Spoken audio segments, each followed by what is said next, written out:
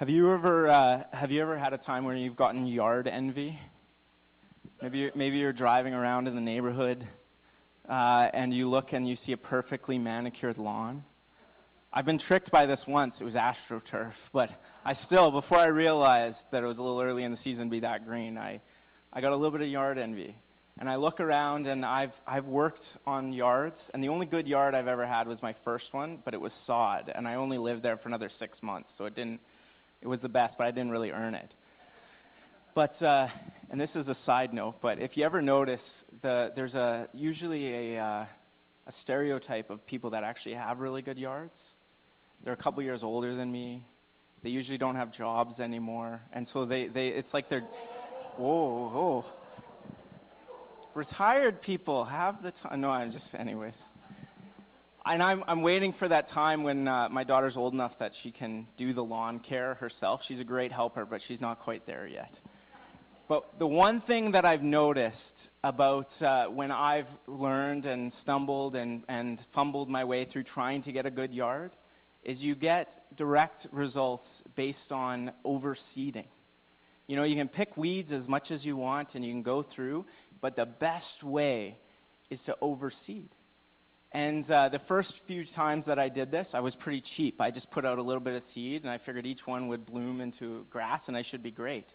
But the times when I've actually had good results from my grass, and it's actually gotten better the next year, is when I just pour out the money onto my large, buying all these seeds, and just spread it out like crazy. I just throw way more seed than I think is rational, and then I get a little bit of good results. And today we're talking about the parable of the sower.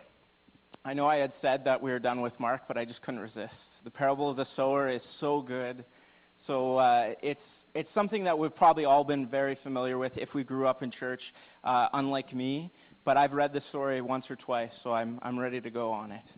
But it's a great parable. And Jesus, when he taught in parables were actually just a story that was made up that had a purpose.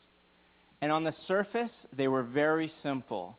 But when you dug down, you actually found out they were very complex. And only those who really sought it out found the true deeper meaning behind them. And so I'll be reading out of the NIV 2011 version.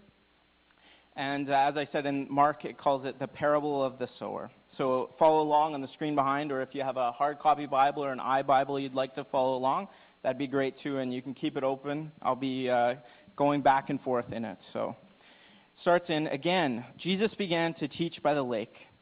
The crowd that gathered around him was so large that he got into a boat and sat in it out in the lake, while all the people were along the shore at the water's edge. He taught them many things by parables, and in his teaching he said, "Listen, a farmer went out to sow his seed. As he was scattering the seed, some fell along the path, and the birds came and ate it up. Some fell on rocky places where it did not have much soil. It sprang up quickly because the soil was shallow. But when the sun came up, the plants were scorched, and they withered because they had no root. Other seed fell among thorns, which grew up and choked the plants so that they did not bear grain. Still, other seed fell on good soil. It came up, grew, and produced a crop, some multiplying 30, some 60, some 100 times. Then Jesus said, 'Whoever has ears to hear, let him hear.'" That's the end of verse 9. We'll get further, but I just wanted to camp here for a second and just think. When he's talking about the yield of 30, 60, and 100, most often we think, well, that's an extraordinary amount of yield. But actually, in biblical terms and in agricultural terms, those are fairly normal range. When you're sowing a field, when you're planting a seed, you're expecting a harvest of 30 to 60 to 100 times. It means that it's within the range of good. It's a good crop, but it's not this amazing miracle. It's a good crop. And the other thing that you notice is if anyone has any more experience with farming than me, I'm from Alberta, but I've had barely any. But when you look at the sower, it really seems like he's fairly careless, doesn't it? It seems like he's walking along his field, he sees some rocks, he sees the path, and he's just like spreading the seed willy-nilly. He doesn't really care. Maybe it's 4:30 and he's trying to get home for 5:30 dinner and he's just trying to finish up. but he's scattering seed all over the place. He's not looking where he's throwing, it seems like. And in Jesus' time, agriculture was something that everyone would have understood. They were a culture that farmed, that grew up on farms, and there were very few people that didn't actually help out with agriculture, or didn't at least understand what it was. And this was their way of scattering seed. They would have a bag, they'd walk around, and they'd just throw the seed out. And it seems willy-nilly and it seems wasteful, but they would scatter so much. And to our Western modern minds, this seems futile, and it seems like a waste of effort. It seems like a waste of fruitless labor. But then Jesus, at the end of this, he does something really cool in verse 9. He says, "Whoever has ears to hear, let them hear." So he tells this story, and this is where he ends with the public pronouncements. And when he tells this story, and he says, whoever has ears, everyone has ears, but he said, let them hear. So they have to make a choice. If they want to actually understand the story, if they want to actually understand the parable, they have to truly listen and truly seek to understand. So he's saying, don't just let this go by. Look beneath the surface. Don't let it go in one ear and out the other, like husbands sometimes listen to their wives. That's a confessional right there. We're listening, but we're not really listening sometimes. Don't just hear the words, but actually seek to understand. There's something that Karis and I were taught in pre-marriage counseling, which is really good. It's called active listening. And it means that they say something, and then you repeat back what you heard, and it's never the same thing. I don't know if it's just how women's brains and men's brains work differently, but you never quite hear what the other person's saying. But if you practice active listening, you sound back what they said. It helps you. That's just an aside note. There's my marriage counseling for the day.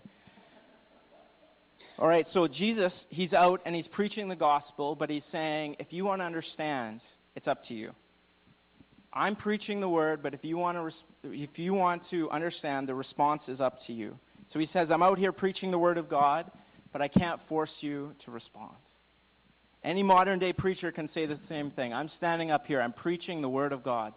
That is my responsibility as a pastor. I'm preaching the word of God, but it's up to each one of you how you respond. And so Jesus is saying, he's prompting them, if they really want to understand what he says, then try to seek to understand. And he goes on in verse 10, it says, when he was alone, the 12 and the others around him asked him about the parables. He told them, the secret of the kingdom of God has been given to you. But to those on the outside, everything is said in parables. So that, and he's quoting a passage here, that they may ever be seeing, but never perceiving, ever hearing, but never understanding. Otherwise, they might turn and be forgiven. This passage makes it seem like it's harsh, that Jesus is almost trying to trick them. But it's actually the opposite. He's saying, I'm here and I'm preaching, but if they want to figure out the truth, they have to keep pursuing after me. They have to actually do a part. They have to react to it. And so he's saying that he's teaching in parables. He's teaching in these stories so that if they want to figure out the rest of the story, then they have to come and ask him. And this shows that there's already a division happening between the two groups of people here. The first is the crowd who they're nowhere to be found. Jesus told the story, and then they left, and then the disciples and his other people that are close, the 12, the apostles, come up to him and they ask him, okay, now that the crowd's gone, explain to us what this means. And so Jesus goes on in verse 13, he says, then Jesus said to them, don't you understand this parable? How then will you understand any parable? Verse 14, the farmer sows the word. Some people are like seed along the path where the word is sown. As soon as they hear it, Satan comes and takes away the word that was sown in them. Others, like seed sown on rocky places, hear the word and at once receive it with joy. But since they have no root, they last only a short time. When trouble or persecution comes because of the word, they fall quickly away. Still others, like seed sown among thorns, hear the word, but the worries of this life, the deceitfulness of wealth, and the desires for other things come in and choke the word, making it unfruitful. Others, like seed sown on good soil, hear the word, accept it, and produce a crop, some 30, some 60, and some 100 times what was sown. So Jesus has this first group of people who totally ignore the deeper meaning. They take it and go, well, that's a nice story. Yeah, we understand. Farmers, they sow seed and then they get a response. But the disciples and the rest actually come to him and ask to explain the parable. And Jesus goes and breaks it down. And sometimes this parable is called the parable of the seed. The parable of the soil. Because we look at the soil, but there's actually two aspects here that we're going to be looking at. And the first is the sower themselves. We're going to be looking at the sower, and then we'll quickly look at the soil. But this is such an interesting parable, and even one of the deeper meanings that's kind of subtle and that doesn't quite stand out is even just that as Jesus is telling this parable, he's actually living out the parable. He says that the sower is the one who's going out and spreading the word of God. He's casting out seeds as the word of God onto soil. And even the picture that is shown here is Jesus is sitting in a boat and people are standing on the sand. But the actual original word that's used for sand is the same word that Jesus uses for the soil. So the people are literally on the soil as he's casting out the word of God. And so he's preaching the gospel, he's preaching the word, he's giving them the truth, and then they are the soils that are receiving it in different ways, depending on their heart condition, who they are, their circumstances. And so Jesus has those disciples actually come to him and want to learn more. And so the four types of soil that Jesus breaks down, the first is the path. The path are those who don't want to repent. They hear the word of God and instantly reject it. If they hear the word of God at all, they dismiss it quickly. They just say, nope, that's not for me. I'm not interested. The second is rocky soil. There are those that receive it, and they say, yeah, I want that, but then their life gets hard. Or something comes along, it becomes inconvenient to go to church, or it becomes inconvenient to follow after Jesus, and then so they give it up. They want a life of comfort, and when their life gets hard, they give up on Jesus. The third is seed that's sown among thorns. Now, thorns are a distracted and unfruitful life. It says that they have the word of God, they have it, but eventually it gets choked out by distractions, by worries of life, by wealth, by whatever else. Something comes up that is more comfortable and they'd rather have than have Jesus. And so they're unfruitful. They don't produce anything. And then the fourth is good soil. And good soil is a fruitful life. It's those who in turn have been sown the word of God and then go out and sow the word of God. That is the crop that they're producing of 30, 60, 100 times, is other people who have accepted and followed after Jesus like they have. They've shared what God has done in their lives by sowing seed and by going out and bearing a crop. And so there's two distinct groups of people that we see. But in these two groups, there's actually three variations in the first group, and then one type of person in the last group. But the main difference between these two groups of people is the first group is totally indifferent to other people. The word of God is completely for them. They hear it, they reject it, they don't care about it being for anyone else. And the last group cares about other people enough to sow the word in them. And so the difference between outsiders in the faith and insiders in the faith is that insiders are not indifferent. That's quite wordy, so I'll say it again. The difference between outsiders and insiders is that insiders are not indifferent. Insiders with Jesus, those who actually come to him, who want an explanation, who want to understand, care enough to share with others the hope of the gospel. They don't just receive it for themselves. It's not just something personal that changes their own life. They want other people to have it too. They're not just there for themselves. They're there for other people. And the main difference that you can see is their fruitfulness.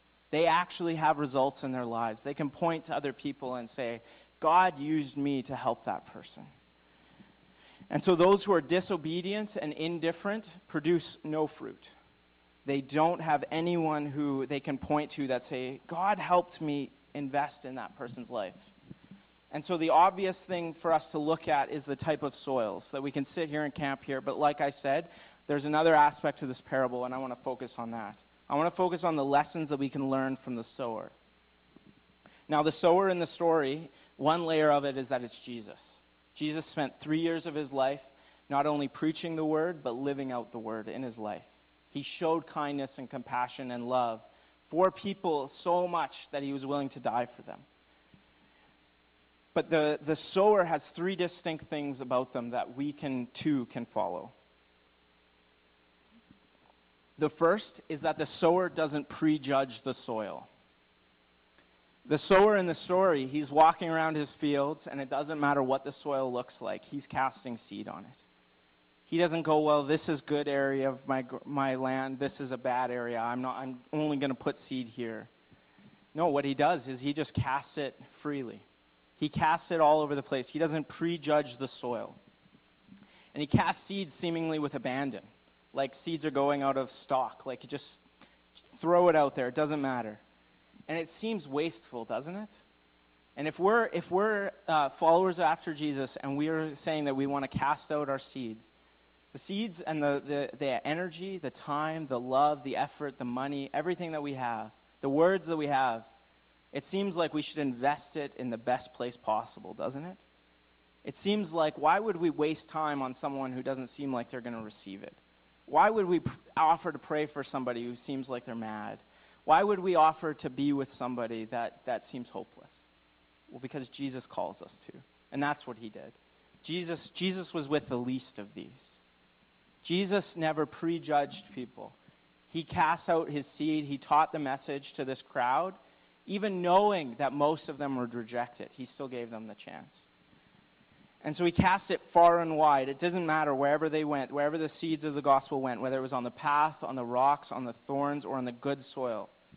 The beautiful thing is that God's word is effective and it doesn't fail. Maybe some will reject it, but not everyone will. We never know what God is doing in someone else's life. There could be that person that seems like they're the farthest from God, that they're so angry, they're so mad, they get mad at you anytime you bring up Jesus and that Jesus loves them, but maybe they're just this close to following after Jesus.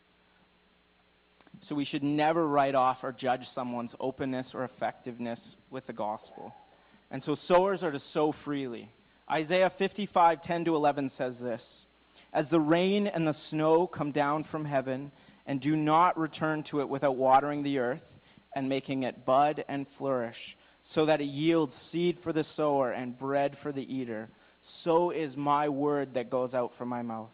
It will not return to me empty, but will accomplish what I desire and achieve the purpose for which I sent it." Spreading of the gospel is effective, and it will work. Will everyone receive it? No. But will some? Yes. If we're going around handing out seeds one at a time to people, are we going to have much of a harvest? Just one seed at a time? No, we're supposed to cast seeds freely. You know, the modern day farming is that they have machines that'll even just pneumatically shoot seeds in the perfect row and the perfect spacing and everything. And that may be more efficient, but it's not what God calls us to do. He calls us to cast seed freely, and his word will not return void. The second thing that the sower does is the sower takes no credit. They don't go, look at what I did. Instead, success comes from God alone. It's God's word, and it's God's work. It says in 1 Corinthians 3:5-7. This is Paul in a letter talking where people have gotten really fixed on who they're following. And there's this competition between which pastor is the best pastor. And then Paul responds with this. After all, what is Apollos? What, after all, is Apollos? And what is Paul? Only servants through whom you came to believe, as the Lord has assigned to each his task. I planted the seed, Apollos watered it, but God has been making it grow. So neither the one who plants nor the one who waters is anything, but only God who makes things grow. So it's not about lifting people up, it's about what God is doing. God is amazing. He's at work. And so for me personally, if I've done anything good, anything of value, anything of lasting value in my 3 years here, give God the glory. Don't go, well, that wasn't Adrian great? Wasn't he awesome? I didn't do it for me. I did it for Jesus. So if God did something good in your life through my time, through my ministry here, praise his name. Because I want to be his humble servant wherever I am. And it's not about me. My head doesn't need to get any bigger. It wouldn't fit on my shoulders. So praise his holy name. So the third is that the sower is faithful and fruitful. You know, in Christian circles, sometimes there's this discussion between, well, should we be faithful or should we be fruitful? Which is God more judging us on? Being faithful, just sticking to it no matter what, or being fruitful, having results? And the answer is yes. God wants us to be faithful and he wants us to be fruitful. But he wants us to be faithful in sowing seeds and fruitful in ourselves. Now, I can control myself through the power of God and the Holy Spirit. Now that he's broken the power of sin, I can control myself. But I can't control any one of you. So I can be faithful in sowing the seeds and loving other people, but it's up to them to be fruitful in themselves. I can be fruitful in me. I can control sowing, my output, and I can control my input and how I grow. And so those that are faithful in sowing seeds of the gospel freely into others, and then they ensure in their own lives they're fruitful by sticking close to Jesus and being obedient. So we're called to be faithful in sowing and fruitful in ourselves.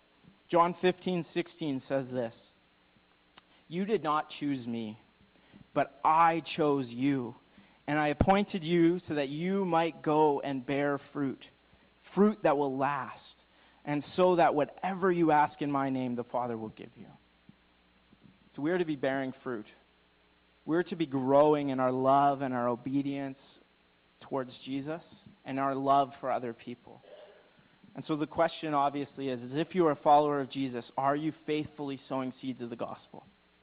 Or are you waiting for that one perfect opportunity, that one perfect person that I'll share a little bit? We're supposed to be faithfully sowing all the time. And how are you sowing seeds? Are you picking and choosing and handing out seeds one at a time? Or are you casting them far and wide and leaving the results up to God? So the sower doesn't prejudge the soil. He doesn't judge other people and say, well, is this person worthy about hearing of the gospel? The second is they take no credit. They don't go, look at this person I led to the Lord. I always think that's a funny phrase. Jesus did it. And you just happened to be blessed to be the one that was there. Even as Paul says, well, I planted the seed, Apollos watered. We're just servants. It doesn't matter which step of the journey we were on. If somebody comes to faith in Jesus, it's the credit goes to Jesus and praise his name. There's celebration in heaven when people come to faith in Jesus. It's an awesome thing. And so we're called to not prejudge the soil, to take no credit, and then to be faithful in sowing and fruitful in ourselves. And lastly, the soil itself. So there are 4 types of soil. The first 3, and they're different ways, whether immediately, over time, or eventually, reject the word of God. The good soil does the opposites. The good soil welcomes the word, first of all, immediately. It hears the word of God and doesn't go, well, is that for me? I'm not sure. It goes, no, I want that to be true in my life. They welcome the word of God so it's not snatched away. It can't be taken from them. Second, the good soil welcomes the word deeply. It goes deeply into their hearts so that no matter what happens, no matter if they're persecuted, no matter if someone says, are you a Christian? If you say, yes, I'm going to kill you, you'd say, yes, I'm a Christian, no matter what. That's deeply. And then third of all is exclusively. No other concerns can take priority. If Jesus is one of your priorities, then he's not the top priority. Jesus has to be number one in your life.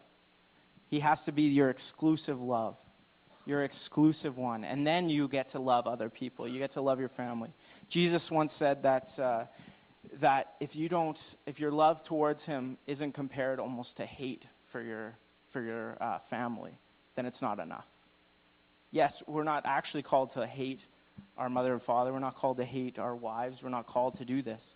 But our love towards Jesus must outshine others so much that if we're ever left with a choice, if let's say a husband and wife get married and they're non-believers, and then one of them comes to faith in Jesus, and then the husband says, well, if you're going to keep going to church, then I'm not going to be with you, then the decision has to be, well, I'm sorry. I'm going to keep going to church, but I'd still love to be married to you. That's one of the hard choices that it takes. Or maybe like Canada might be going this way eventually culturally, but maybe if it says if you say you're a Christian and you go to church on Sundays, then you're no longer going to have your job. Well, then it's worth it, isn't it? Because what is a short lifetime of persecution and hurt and anger or other people being mad at you versus an eternity of not being with Jesus? And so the good soil welcomes the word immediately, deeply, and exclusively. Now, I'm not going to take a show of hands, even with eyes closed, head bowed, but who thinks they're good soil? Everyone thinks that they're good soil, right? Everyone wants to assume we're the good soil. I'm the good soil, right? But the hard truth is each one of us has to ask ourselves honestly, am I the good soil? And that's one of the tough questions of life.